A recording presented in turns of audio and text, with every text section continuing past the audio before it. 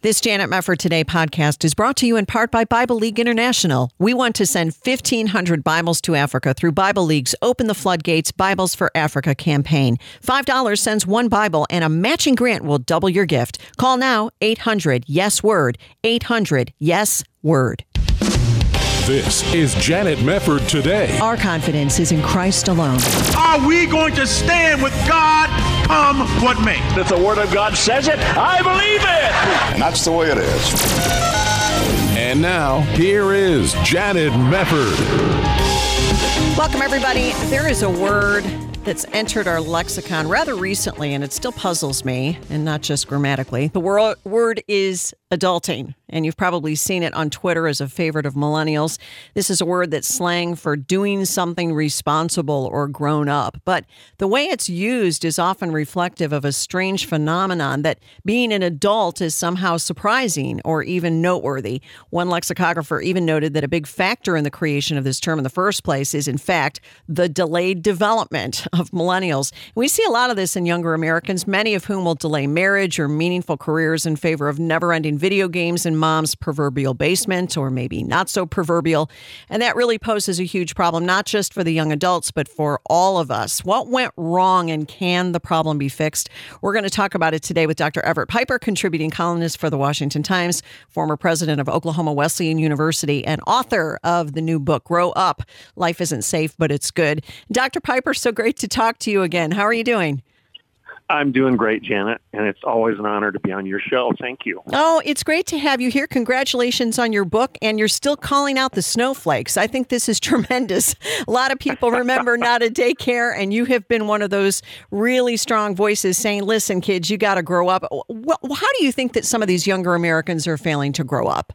You mentioned Not a Daycare, so let's go back to that. As you know, and you and I have talked about it on your show frequently, in 2017, I called out the students on my campus, as well as those across the United States, and I said, the college is not a daycare. It's a place for you to learn. It's not a place for you to feel safe. Right. I'm going to challenge you. I'm not going to comfort you. I don't expect you to come to my institution and feel that you can demand safe spaces and start throwing down trigger warnings every time somebody has an idea that you don't like.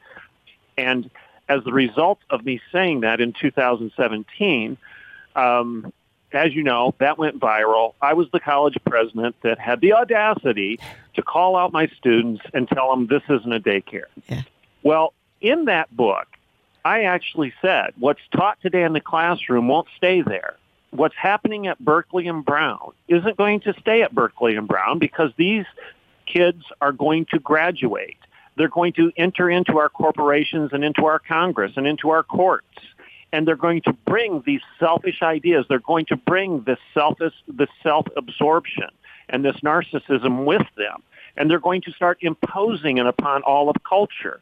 And here we are today. We've got the cancel culture, because Berkeley and Brown graduates now work at Google and Facebook and Twitter and the Major League Baseball Association, and they're deciding what you and I can read and what you and I can actually consume as citizens of the United States, what we can consume intellectually. So here we are.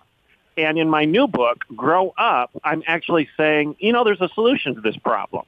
And the solution is maybe start teaching some good ideas rather than this garbage. Maybe we ought to think about teaching, let's say, natural law rather than narcissism. How about self-evident truths that are endowed to us by our Creator rather than self-absorption and self-actualization? Maybe if the problem is garbage in, garbage out, maybe the solution is goodness in and goodness out. Maybe if we return to the time-tested truths that have been around for a couple thousand years, we could actually have a nation of adults rather than a nation of perpetual adolescents. Well, what a concept. I would support that 100%. But of course, when you're talking about these millennials and now Gen Zers who are coming out of our colleges and universities with this kind of mentality, the natural question to go back to is, but it was adults who allowed this to proliferate. It wasn't just those in the educational system, but it was their parents. I mean, if you have people languishing in mom's basement until the age of 35 playing video games, that's to be blamed also on the parents, is it not, on the adults who have fomented this problem? Oh, absolutely. And my book, Grow Up, Life Isn't Safe, But It's Good, is not intended just for the millennial. It's not intended for the 21-year-old or just the 31-year-old. It's intended for everyone, the 41-year-old and the 51-year-old and the 71-year-old, because you just nailed it. Helicopter parenting is just as responsible for this as anything. Yep. In fact, I would argue there are three entities in any healthy culture those that take responsibility for inculcating the ideas into their progeny. And those entities would be the teacher, the preacher, and the parent. So if teachers would start teaching truth rather than feelings, and if preachers would stop imbibing the Kool-Aid and actually start challenging their congregations rather than affirming them, maybe confront sin rather than have a conversation about sin, and if parents would act like parents rather than trying to be their kid's best friend and actually discipline their kids rather than coddling them and hovering around them and protecting them.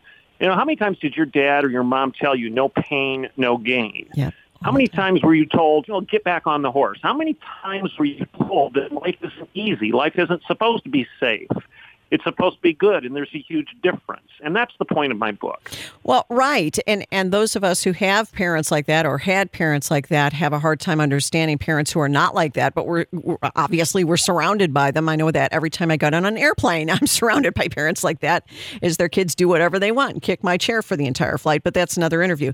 When we talk about, though, the ideology that is keeping so many young Americans from even wanting to grow up, how would you define that ideology? On the one hand, yes, it is about safe spaces and I don't want anybody to hurt my feelings and I don't want to take responsibility. But isn't it natural for kids to want to mature and grow up? I mean, what is stifling that? That's a good question. I think, well, let's go back to the issue of love and tolerance. I mean, we've brainwashed one generation after another to elevate tolerance as the most superior virtue of all of Western civilization. Yep. But really, love and tolerance are not synonyms. They're antonyms. They're antithetical to one another. Tolerance is an inferior virtue. Tolerance says, I don't care about you. I don't like you. I don't love you. I could care less what you do. I'll tolerate you. Whereas Christian charity, love, is a superior virtue, and it says, I care deeply about you enough to stand in your way and tell you to stop.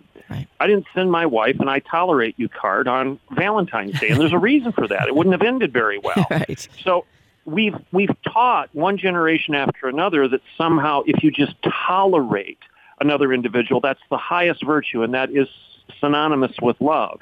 And it's not. And in fact, the Lord disciplines those he loves. He doesn't tolerate us in our dysfunction. Yes. There's actually a consequence for misbehavior, for sin, and that consequence is supposed to wake us up and recognize that confession and repentance is the only solution, not coddling us. So maybe that's the problem. Maybe that's why students are comfortable, because they haven't been challenged.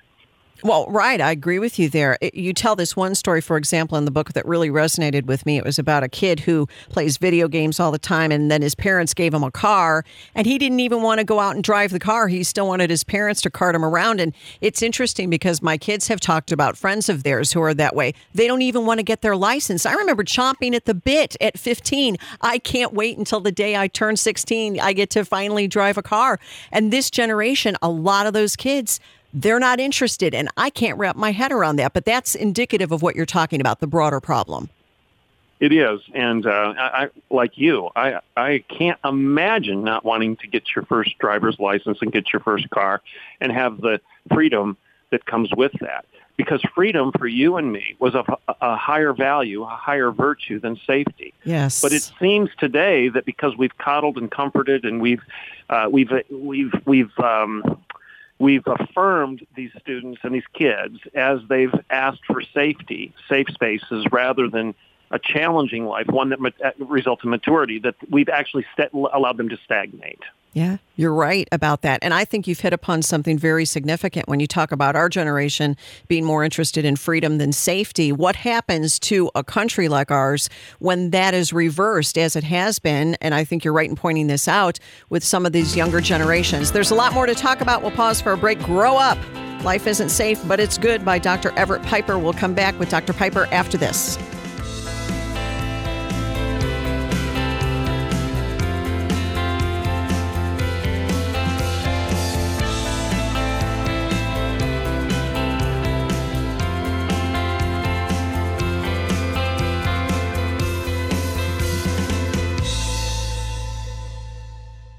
This is Janet Mefford for Bible League International, engaging the world with God's Word for more than 80 years. Believers in Africa are hungry to read their very own Bibles. Hear from Pastor Jeremiah in Zimbabwe. The church is growing very fast in the northern part of the country, where Tsonga-speaking people and Zulu-speaking people, and we find that there's a movement of the Holy Spirit there, where the hunger, or spiritual hunger, is very much visible. If you can imagine 10 Christians right now in many places in Africa, on average, 9 have no access to the Bible. Here's Lillian in Mozambique. We went to this church just on the outskirts of Maputo. The church had about 100 people, and the only person actually who had a Bible was the pastor. But everybody else had never seen a Bible. And that gives us motivation to want to go more, to do more, to reach to as many people as we can, where God gives us opportunity to go there and just take the word of God.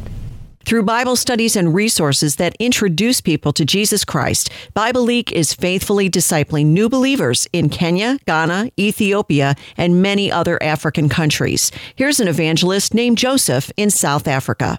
We were in a place called Mpumalanga. The lady there is about 62 years or so. She literally cried. She knelt down and she cried. She never, at the age of 60, she never had a Bible. It is so much fulfilling just to see people like her rejoicing when they receive their Bibles. You can be the answer to a Christian praying for God's Word through Open the Floodgates Bibles for Africa. $5 sends 1 Bible, $50 sends 10, and a matching grant will double your gift and help us reach our goal to send 1,500 Bibles. Call 800-YES-WORD, 800-YES-WORD, or there's a banner to click at janetmefford.com. This is Janet Mefford Today. And now, here's your host, Janet Mefford. Well, it is always great to have Dr. Everett Piper with us. He always nails it when it comes to analyzing this culture and putting it in context and having a wonderful way of analyzing it from a Christian perspective. He's out with a great book, Grow Up, Life Isn't Safe, But It's Good. Dr. Piper, you were talking before the break, and I want to go back to this for a moment, that when we have a generation or multiple generations, as it were, that values safety and safe spaces over freedom, what came to mind is the greatest generation. And I will sometimes make this comment to my husband, and I'll see some Gen Z or doing something or another, and I'll say, can you imagine that our grandparents at the same age were storming the beaches of Normandy? And isn't that an indication of where we are as a culture? There was a sense back in the greatest generation that you did what was necessary for your country, that life was about not just you, but about a greater good. It terrifies me somewhat to think about this generation possibly being called up to a world war, and I pray it never happens. But what are your thoughts on that? Well, I think you're spot on. And let's just take the way our country has reacted to the COVID crisis. If you don't think our enemies have been watching us, China's been watching, North Korea's been watching, Iraq and Iran have been watching us, and they now know that all they have to do to bring the West to its knees, to bring America into submission, is just to scare us that we might get sick. Yeah. Tell them they might get a disease. Tell them they might get a very extreme form of the flu, and they'll do anything you tell them to do. We have bowed the knee to safety rather than fighting for freedom. It's as if we've taken Patrick Henry's famous phrase, give me liberty or give me death, and turned it on its ear, that I fear death, so take my liberty. This is an attitude of a child. It's not the attitude of a mature adult who will fight. And I think it goes back to the biblical principle of as iron sharpens iron, let one man sharpen another. That implies friction. That implies heat. Yes. That implies sparks will fly. Without dissonance, without disagreement, without some discomfort in life, none of us ever wants to grow. If we can just sit in mom's basement and feel comfortable our entire life, there are a lot of people that will accept that and never experience the freedom and the liberty and the beauty, the goodness that's intended for the human being, because we never bothered to even try. Nobody pushed us. We didn't have a coach. Yep. We didn't have a parent. We didn't have a teacher who said, no, that's not good enough. Safety isn't good enough. Get out of here and go try something different and better. Pay attention to what I'm telling you. A good coach will say this: if you're not going to come to practice and do what I tell you to do, then you're not going to get in the game. Yeah. And all of us who are athletes understand the challenge that came there and how we improved as the result. Well, that's right. You need the challenge in order to grow and mature. And again, we go back to this issue of personal responsibility, which you stress in your book. How do we see the benefits of developing responsibility pay off in the long run? So, for example, if you're sitting down with a younger American who wants that safe space, how do you persuade that particular individual that, listen, life is hard and you will have to work and you will face some very daunting circumstances in your life? Everybody does, but that's an important part of you becoming an adult. What would you say to that particular person? Well, maybe the way to wake somebody else up who's stuck in this complacency, in this selfish mindset, stuck in perpetual adolescence, childishness, is to do what Jesus did and ask some good questions. Jesus often woke his people up, his adversaries up, by not arguing with them, not lecturing them per se, but by just asking a good rhetorical question. Right. I mean, their minds were closed. They were lazy in their thinking. The Pharisees and the Sadducees were too legalistic. The Romans were too hedonistic. So Jesus basically just asked them good questions. Why do you call me Lord? Whose face is on this coin? Do you want to throw the first stone? Maybe the way to expose the broken worldview of somebody who's stuck in that worldview is to ask them good questions that actually result in the branch that they're sitting on actually falling down because they have to saw away at that branch because it's a self-refuting worldview. For example, the critical race theory mess that we're in right now. Ask the millennial, do you really think we ought to start judging people by the by the color of their skin rather than the content of their character? And then be quiet and watch that worldview implode. Ask them good questions that expose the lie that they're so comfortable in, and it will wake them up. Well, that's genius. I think that that's a great way to do that kind of Socratic method. But the problem is, as you know, when you have, as you've said before, a problem with the teacher, the preacher, and the parent doing the opposite, many people feel a little bit hopeless about the future of the country because they say, the problem of relativism, which you've touched upon in your book, and the lack of a Christian worldview. It's as if, and you've talked about this too, Dr. Piper, it's as if people can't think. They haven't been trained to think. They are not rational in many cases. It's all coming from emotions and passions and what have you. And it's hard to deal with people. You probably run into this a lot where you will talk to a particular person and think, I'm not even going to waste my breath. I can't even get to square one with this person. What do you do then when you have a populace that is failing to think? Well, again, it's postmodernity. It's the cancel culture. It's perpetual narcissism. We're given over to the reprobate mind. The Apostle Paul warned us of this. Yep. M. Scott Peck called it the diabolical human mind. Graham Walker, a friend of mine, a scholar that from Notre Dame University, he called it the pathology of the intellect. That we all are incapable of thinking when we start worshiping the created more than the creator. Yes. So this is a problem that's been going on since the beginning of time. Again, I really think the way to expose people who refuse to think is to not argue with them, but to ask them a question that forces them to admit, at least emotionally, that they've got a problem. Expose it, For example, radical tolerance. Are you going to tolerate my intolerance? That exposes the lie that they live. You say that you believe in love. Well, is love synonymous with sex? Do you have sex with everybody you love? Well, I hope not. I hope you don't have sex with everybody you love, because that would be a problem. Yep. Love isn't the same as sex. It's not synonymous with sex. And once we point these things out by some good, simple questions, it breaks through their emotional walls. When I was in grad school, there was this concept called the balance of challenge and support. If there's too much challenge, people won't grow because they feel intimidated. But if there's too much support, they also won't grow because there's no need to. Our culture today is providing way too much support and almost no challenge. There has to be an optimal balance of challenge and support for anyone to grow. And that's the formula that we need to recover if we want people to grow up. Well, we do. And the recovery of absolute truth, this kind of goes along with what you've said about postmodernism and relativism. We have to get back to this idea that is absolutely the case, that there is objective truth aside from, quote unquote, my truth. And I think you're right. I do think you have to start somewhere and ask these kinds of questions. The other thing that you talk about, though, is getting out of this cycle of dependency and narcissism. And you stress the importance of work and of giving of your time and abilities. Can you speak to that issue a little bit? Because I think that that's really important. Well, work is hard. Okay. Yes. So many of these things that I talk about in the book are they're just common sense. Yeah. They're basically grounded in the age-old axioms. When the going gets tough, the tough get going. No pain, no gain. In other words, if you don't work, you're not going to achieve anything. As iron sharpens iron, let one man sharpen another. A stitch in time saves nine. All of these truths that are reflected in those time-tested axioms have been around for a while because they're true.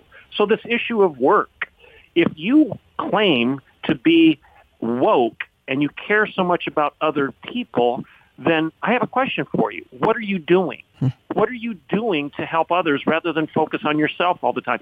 Why are you talking about me and mine and us versus them all the time rather than stop this perpetual navel-gazing, this navel-gazing of perpetual narcissism? Why don't you get out and do something rather than sit around and complain about it all the time?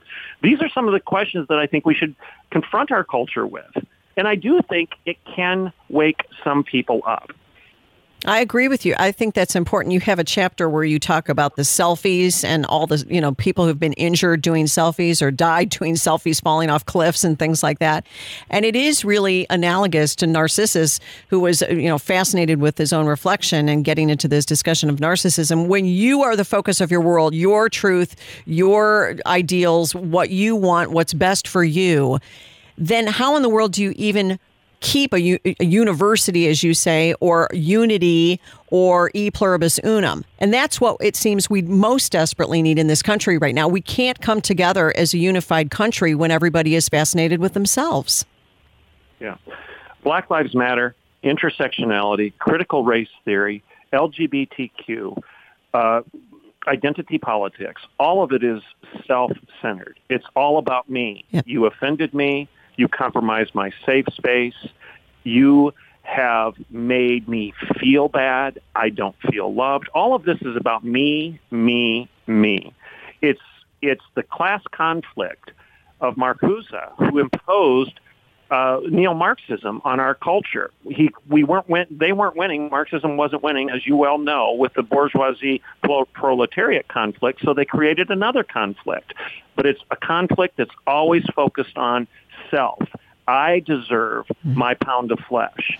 I'm a victim, and therefore I'm going to take vengeance on those who had more privilege than me. Does this sound familiar? Yes. This is a self-centered ideology, and it's an ideology of a child, not an adult.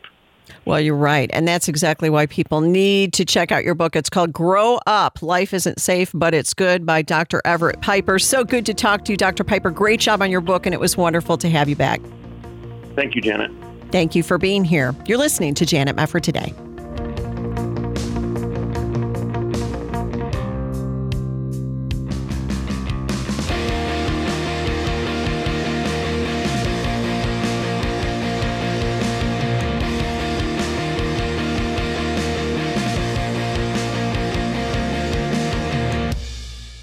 This Janet Mefford Today podcast is brought to you in part by Bible League International. We want to send 1,500 Bibles to Africa through Bible League's Open the Floodgates Bibles for Africa campaign. $5 sends one Bible, and a matching grant will double your gift. Call now, 800-YES-WORD, 800-YES-WORD. This is Janet Mefford Today. And now, here's your host, Janet Mefford. Welcome back. A Christian wedding photographer is challenging New York state law, which attempts to force her to celebrate so-called same-sex weddings or face huge damages and fines, the revocation of her business license, or even up to a year in jail. Emily Carpenter is represented in this new suit filed in U.S. District Court in the Western District of New York by Alliance Defending Freedom. And we're going to get more details now from ADF legal counsel Brian Neihart. Brian, great to have you with us. Thank you so much for having me. Well, thank you. Tell us a little bit about the New York State law, this public accommodations law, I guess laws that ban sexual orientation discrimination as the basis of this lawsuit and the terrible things that it would do to Emily and her business. What exactly do these laws say? Well, artists should be free to choose the messages that they promote. And Emily is a photographer in Western New York who uses her wedding photography to celebrate her religious views about marriage, that God designed marriage to be between one man and one woman. And just like a painter who uses a paintbrush to create a painting or an organist who plays the organ to produce music, Emily uses her camera to create beautiful images of wedding ceremonies between one man and one woman. But New York's law actually forbids Emily from operating her business and creating artwork consistent with her religious beliefs.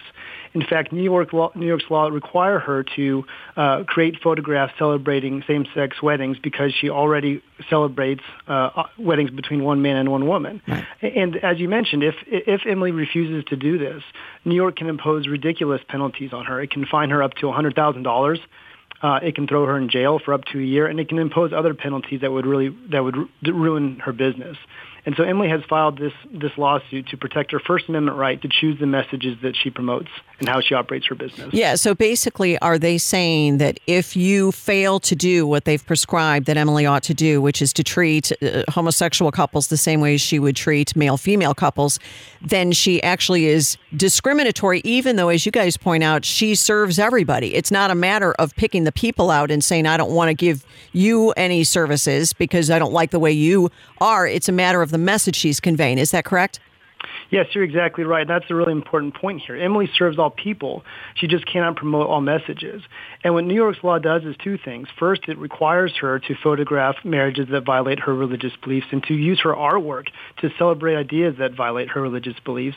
But secondly, New York actually prohibits Emily from explaining her religious beliefs on her website or directly to prospective customers. Wow. And the First Amendment allows people to advocate for ideas in the marketplace of ideas, but New York's law essentially puts a gag order on beliefs like Emily's and prohibits her from explaining her religious beliefs about marriage in the public sphere. That's insane. So she can't put anything up on her own business website explaining her Christian views on marriage. How is that in the purview of the state of New York to regulate what she can say? We have a First Amendment. Well, that's exactly right. And New York's law violates that First Amendment. New York's law basically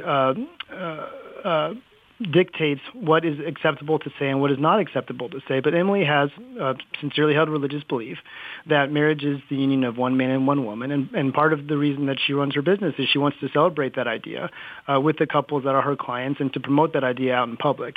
But New York's law prohibits her from doing this. And as you mentioned, that does violate the First Amendment because as Americans, we are free to promote our views in the public. Yeah, that's right. Now, hasn't New York already punished some other business owners for Christian views on marriage? I mean, have they come down on other people?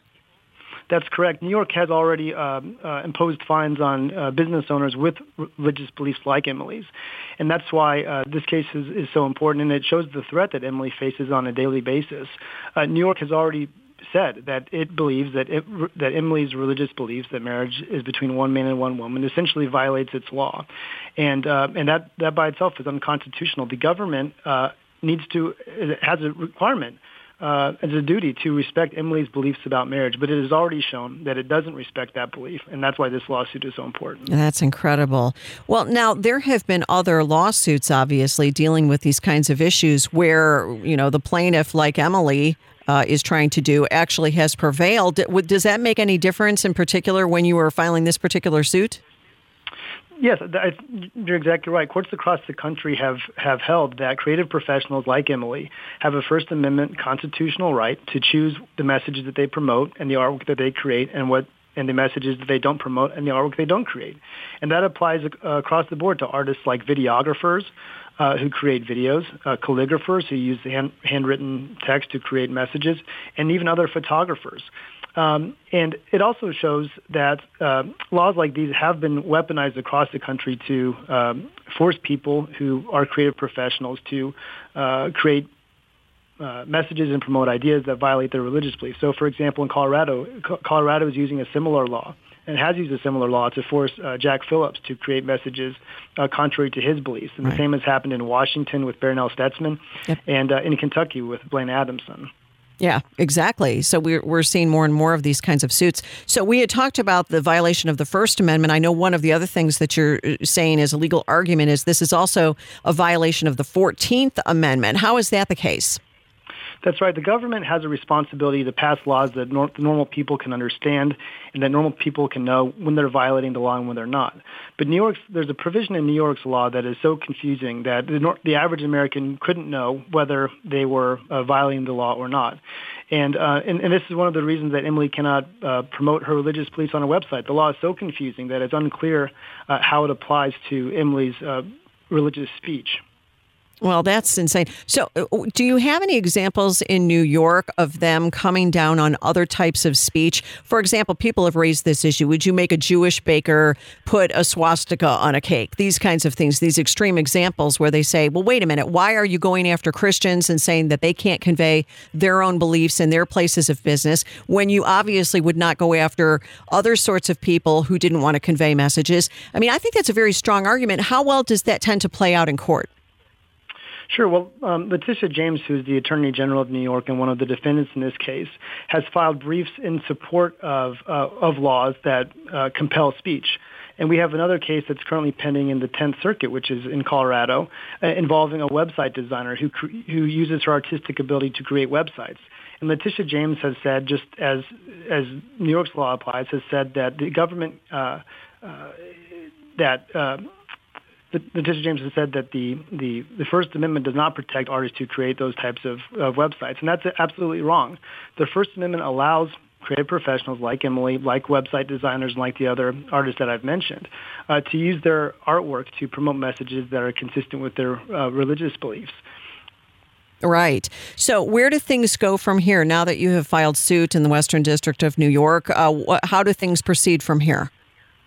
We've asked the court to stop New York from enforcing its law as the case is ongoing.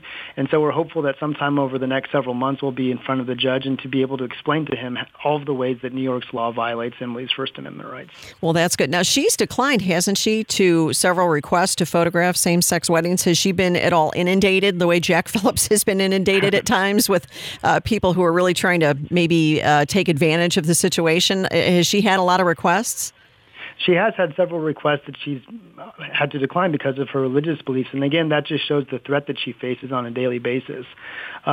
She's not able to operate her business without the threat of these penalties looming overhead. And as I mentioned, the penalties are really severe. $100,000 fines, jail time for up to a year, and other penalties that could ruin her business. And so part of the reason that Emily filed this lawsuit was to ensure that she has the First Amendment constitutional right to operate her business consistent with her beliefs and to create messages that promote the idea that marriage is between one man and one woman. Yeah. Well, and it's amazing that they continue to try to call this discrimination when obviously what a lot of these clients that you've represented have objected to is a moral principle and that's in violation of their dearly held religious beliefs as Christians, as you've pointed out. And I think this is going to be a very important case. In the meantime, she hasn't been fined at all thus far, right? Is she kind of protected from that as this lawsuit continues?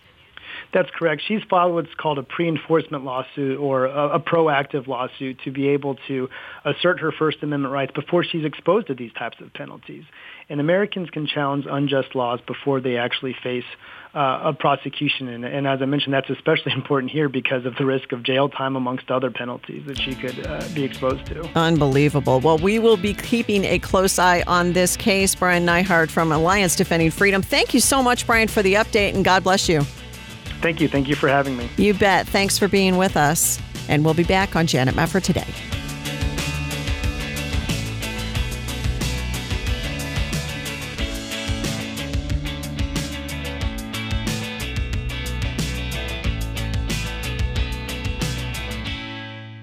Hi, this is Janet Mefford for Preborn. Candace talks about finding out she was pregnant. Thankfully, an ultrasound provided by Preborn allowed her to hear her baby's heartbeat. The sonogram sealed the deal for me. My baby was like this tiny little spectrum of hope. And I saw his heart beating on the screen. And knowing that there's life growing inside, that sonogram changed my life. I went from just Candace to Mom, thank you to everybody that has given these gifts. You guys are giving more than money.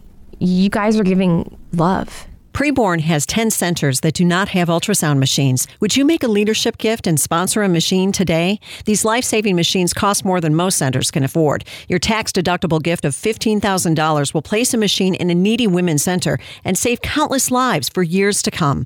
To donate, call 855-402-BABY, 855-402-BABY, or there's a banner to click at janetmefford.com. Hi, this is Janet Mefford. If you're in need of a new healthcare program but you missed the open enrollment deadline in December, it's not too late. A special enrollment period is taking place now through August 15th. During this time, you can enroll in the healthcare program of your choice without the need for a qualifying event. This means you can now enroll in a healthcare sharing program from Liberty Health Share with memberships for individuals, couples, and families. You can find a variety of options to best suit your medical needs. Plus, you really can choose the doctor and hospital of your choice. Best of all, membership options start for as low as $199 a month. More than 200,000 Americans trust Liberty Health Share for their healthcare needs. What are you waiting for? Discover more about the power of sharing at libertyhealthshare.org/JMT today. For more information, call 855-585-4237, 855-585-4237, or libertyhealthshare.org/JMT, libertyhealthshare.org/JMT. You're listening to Janet Mefford today. And now, here's Janet. I have to hand it to James O'Keefe and his team over at Project Veritas. They're doing the kind of journalism that networks used to do and newspapers used to do. And the contrast that we're seeing between what Project Veritas is doing in exposing the truth and presenting it to the public and the propaganda that we're seeing coming from outlets like CNN is becoming more and more striking and really points out how far they have fallen in the mainstream media from what their job is supposed to be. And I don't know how many people can even stay in the business anymore. I know if I had to do it all over again and I was going into newspapers as I did when I first got out of college, I don't think I would do it today. And not only because most newspapers are out of business, that's only part of it. Anyway, let's get into this because this is really, really good stuff. This is James O'Keefe and his Project Veritas staff going after somebody at CNN. In this case, CNN technical director Charlie Chester. Now, Charlie Chester did an undercover video, unbeknownst to him, and talked about things like how CNN got Joe Biden elected by how they conducted the coverage, and talked about how they were able to make sure Trump didn't get reelected, and even admitted that the network was putting out propaganda. Let's listen to a little of this. Cut one. I think we got him through this term. We would always show shots of him jogging, him in aviator shades, and like you paint him as a young geriatric. We were creating a story there that we didn't know anything about. So that's I think that's propaganda. That's propaganda. At the outset there, he was discussing Joe Biden. We'll make him look like a young geriatric. We'll put him out there in his, the shot of him in those nice aviator glasses.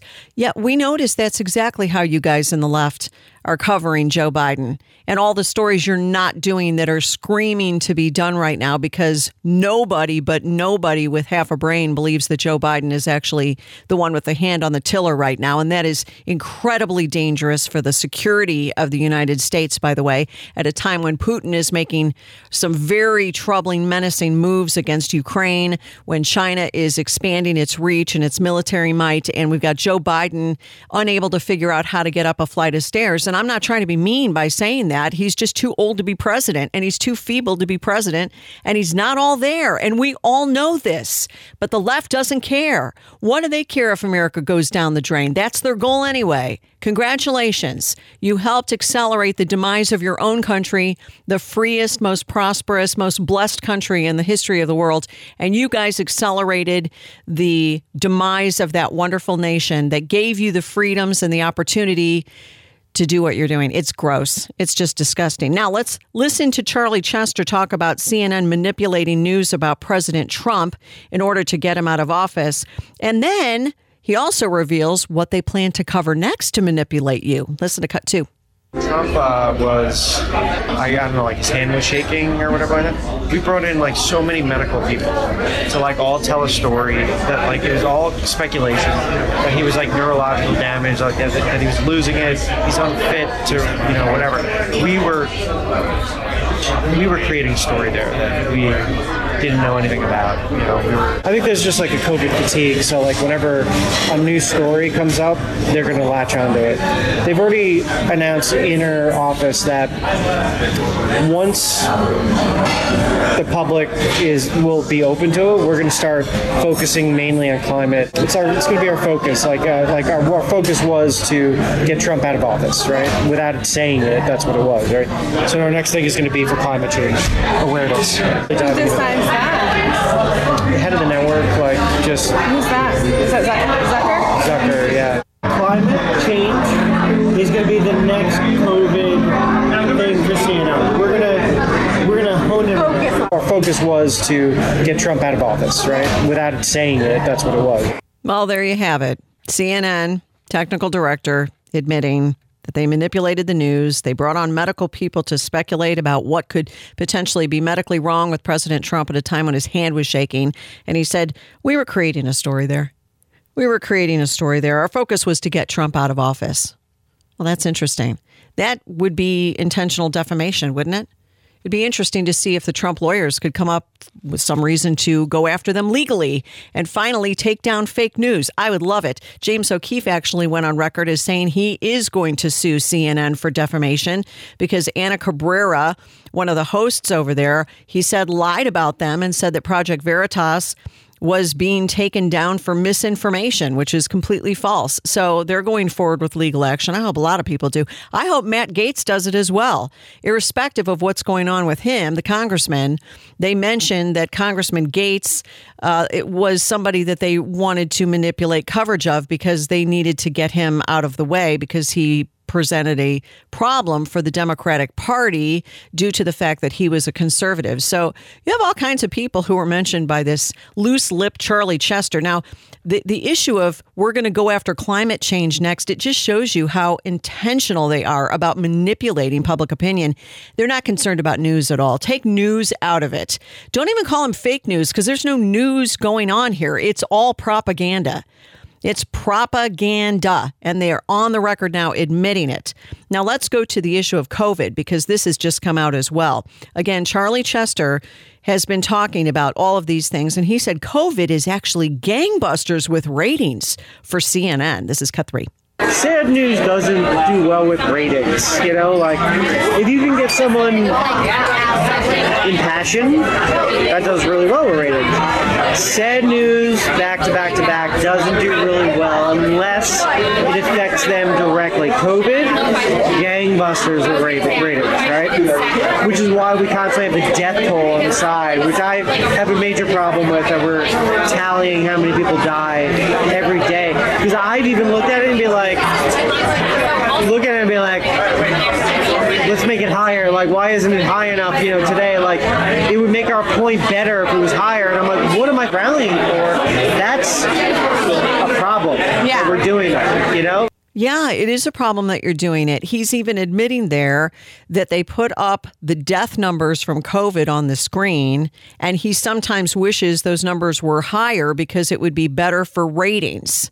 These people are sickos. At least he had a little bit of an attack of conscience, at least from what he indicated there to the undercover Project Veritas reporter.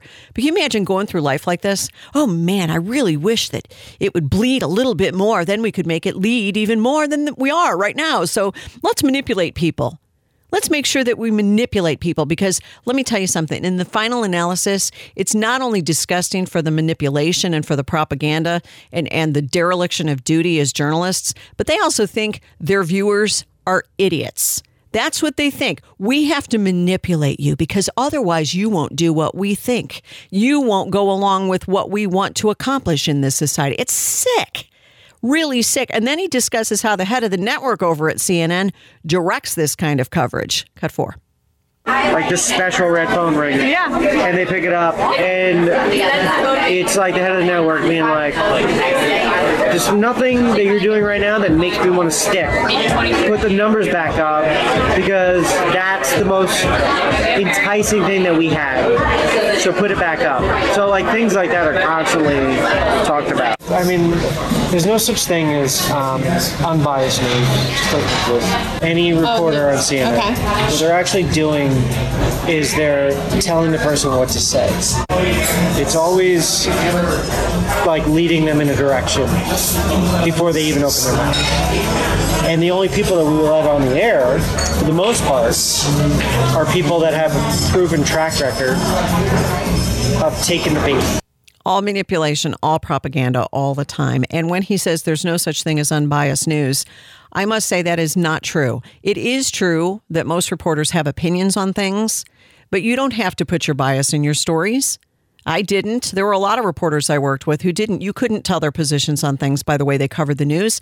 That used to be a normal thing. And because CNN has mastered the art of propaganda, they don't believe that unbiased news is even possible. Hang it up. Go into another field, because you're disgracing journalism. It's just incredible to me. And the funniest part was James O'Keefe put out another video going to the Pancake House where these interviews took place, and the reporter had left to go to the bathroom ostensibly, and James O'Keefe walks in, confronts Charlie Chester, and Charlie Chester says, I don't want to talk to you. Hey, by the way, put on your mask. You're standing less than 6 feet away from me. Put on your mask. He didn't have a mask either.